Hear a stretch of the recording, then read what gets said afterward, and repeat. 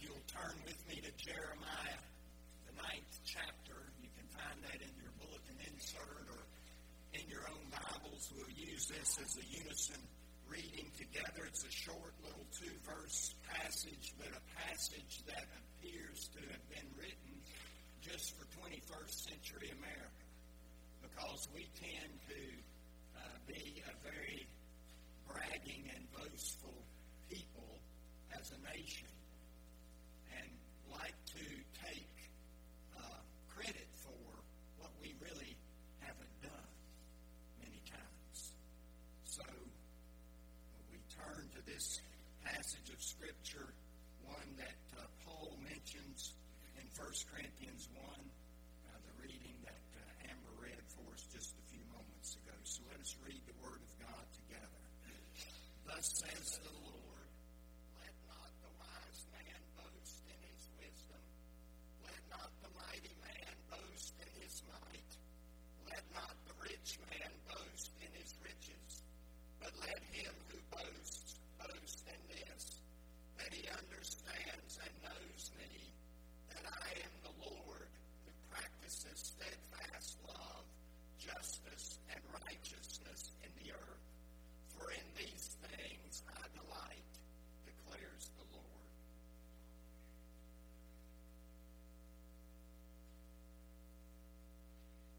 Recently I was reading an article on Martin Luther King Jr., one of the most effective communicators that we had in the 20th century. And whenever we hear his name, we probably automatically think of his leadership in the civil rights movement. And rightly so, because he was a great leader within that movement. But what we need to remember is that he was a preacher before he was a leader in civil rights. And of course, many books have been written about his preaching style and the kinds of things that he employed in his sermons, because he was such an effective communicator. And I want to just talk about one of those for a moment. And that is how well he knew his context. And by that I mean that he was a man of his day and time. As someone put it, he had a pulse on what was going on in his congregation, in his community, in his region, in his nation, and in the world. And if you ever take the time to read his sermons, it seems that God had given him the gift of taking a text and understanding how those words might interact and bring meaning to the hopes and dreams, to the needs and sorrows of his own people and of other people like them, who were not able to benefit from the full range of freedoms that this nation should have been offering. For example, his ability to know his context can be seen quite easily in his famous speech in Washington, that so-called I Have a Dream speech, which was part speech and part sermon, if you ask me. In that speech, he said it would be fatal for the nation to overlook the urgency of the moment. King understood that urgency, whether it was in front of thousands of people in our nation's capital or whether it was in front of his own congregation there in Atlanta.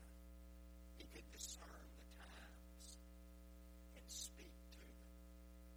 And I wanted you to think about that, because that's what we see in the prophet Jeremiah, a prophet who could discern the times and speak to them.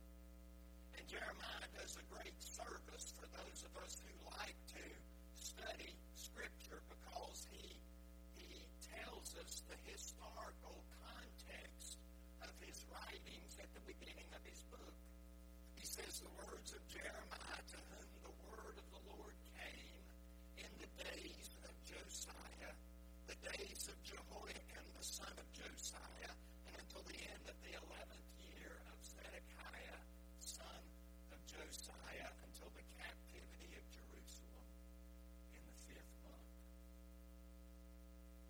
And church historians tell us that most likely that was the time period from about 60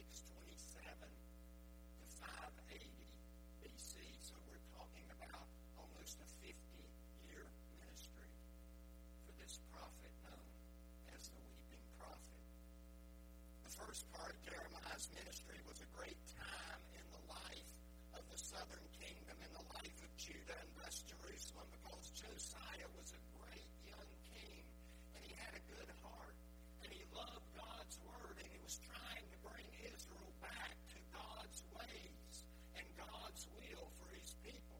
He was, in essence, as king, leading a spiritual renewal of sorts. But even as this was happening to Judah, the world itself was also undergoing change. God had spared Judah and Jerusalem from outside rule for a long period of time, but Jeremiah could read the handwriting on the wall. He knew that God's people had abandoned him for too long. They had not paid attention to his word. They had not fulfilled his word or been obedient unto it. It's true they were enjoying a resurgence under Josiah's reign, and in the midst of that, they were feeling proud about it all, or many of them were. But political trouble was brewing in that part of the world. Egypt was a great power, was warring with Assyria, and Josiah decided to take the part of Assyria. He felt like that was God's will for his nation. He was killed in battle at a young age. And Judah eventually looked to Egypt for help, a decision which Jeremiah was not in favor of at all. It was most likely somewhere along this time when Josiah was still alive and things were going wonderfully for the nation of Judah that Jeremiah uttered these words in our text today. Thus says the Lord, let not the wise man boast in his wisdom. Let not the mighty man boast in his might. Let not the rich man boast in his riches, but let him who boasts boast in this, that he understands and knows me, that I am the Lord. Now, those words sound almost like a proverb. They sound similar to something we would find in the book of Proverbs, and if you read many of these early chapters of the prophet Jeremiah, you'll see that he speaks lots of times in terms of foolishness and wisdom. It's a proverbial theme that sort of repeats itself. And this is something that Jesus does as well in his teaching. For he uses the examples of the wise and foolish in his day and time to talk about the spiritual discernment or lack of spiritual discernment that he saw in the people in his day and time. Take Luke 12, for example, where Jesus says to the multitudes, when you see a cloud rising in the west, you say, it's going to rain. And you're right, it happens just like that. Or when you see the south wind blowing, you say there'll be scorching heat. And it happens. You know how to interpret the appearance of earth and sky, but why do you not know how to interpret the present time? In other words, these people who are discerning enough to understand the weather patterns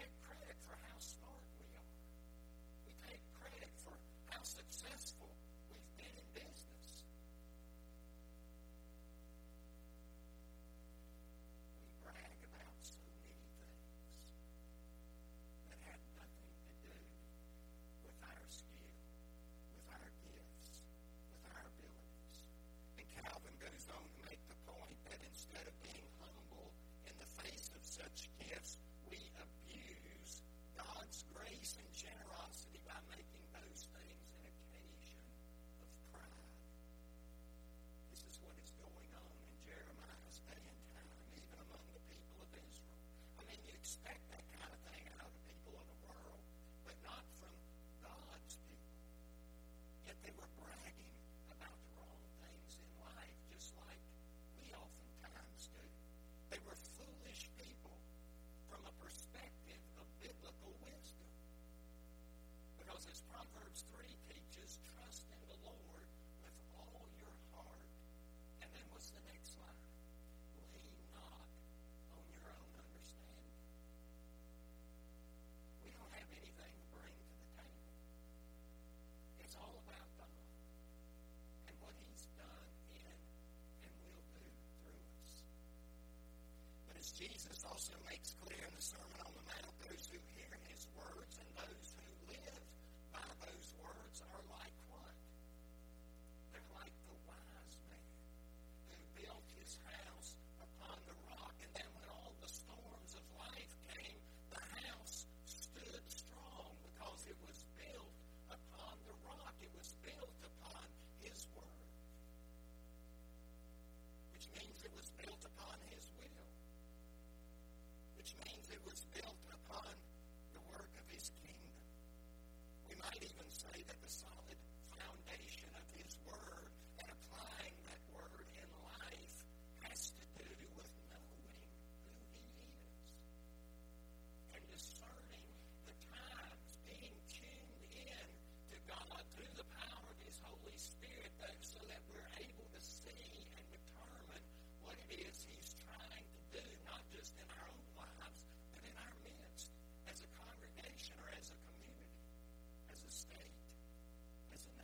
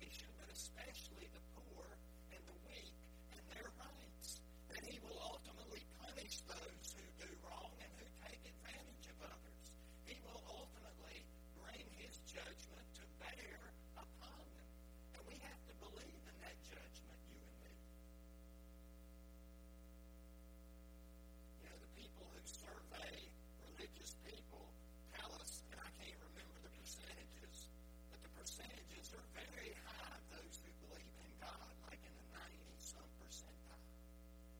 And those who believe in heaven, it's a high percentage. Those who believe in hell, a very low percentage. And yet Jesus, in that great teaching on the judgment that he gives us in Matthew 25, says, "Depart from me into the eternal fire prepared for the devil and his angels." And you remember who he says that to? He says that to the people who saw the hungry and didn't help them, who saw the thirsty and didn't help them, who saw those who were in prison and did not visit them. Jesus is talking about the reality of judgment and how God one day ultimately will bring all of those into judgment who have taken advantage of others.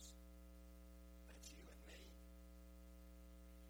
That's those who make decisions on behalf of others. Will all be held accountable.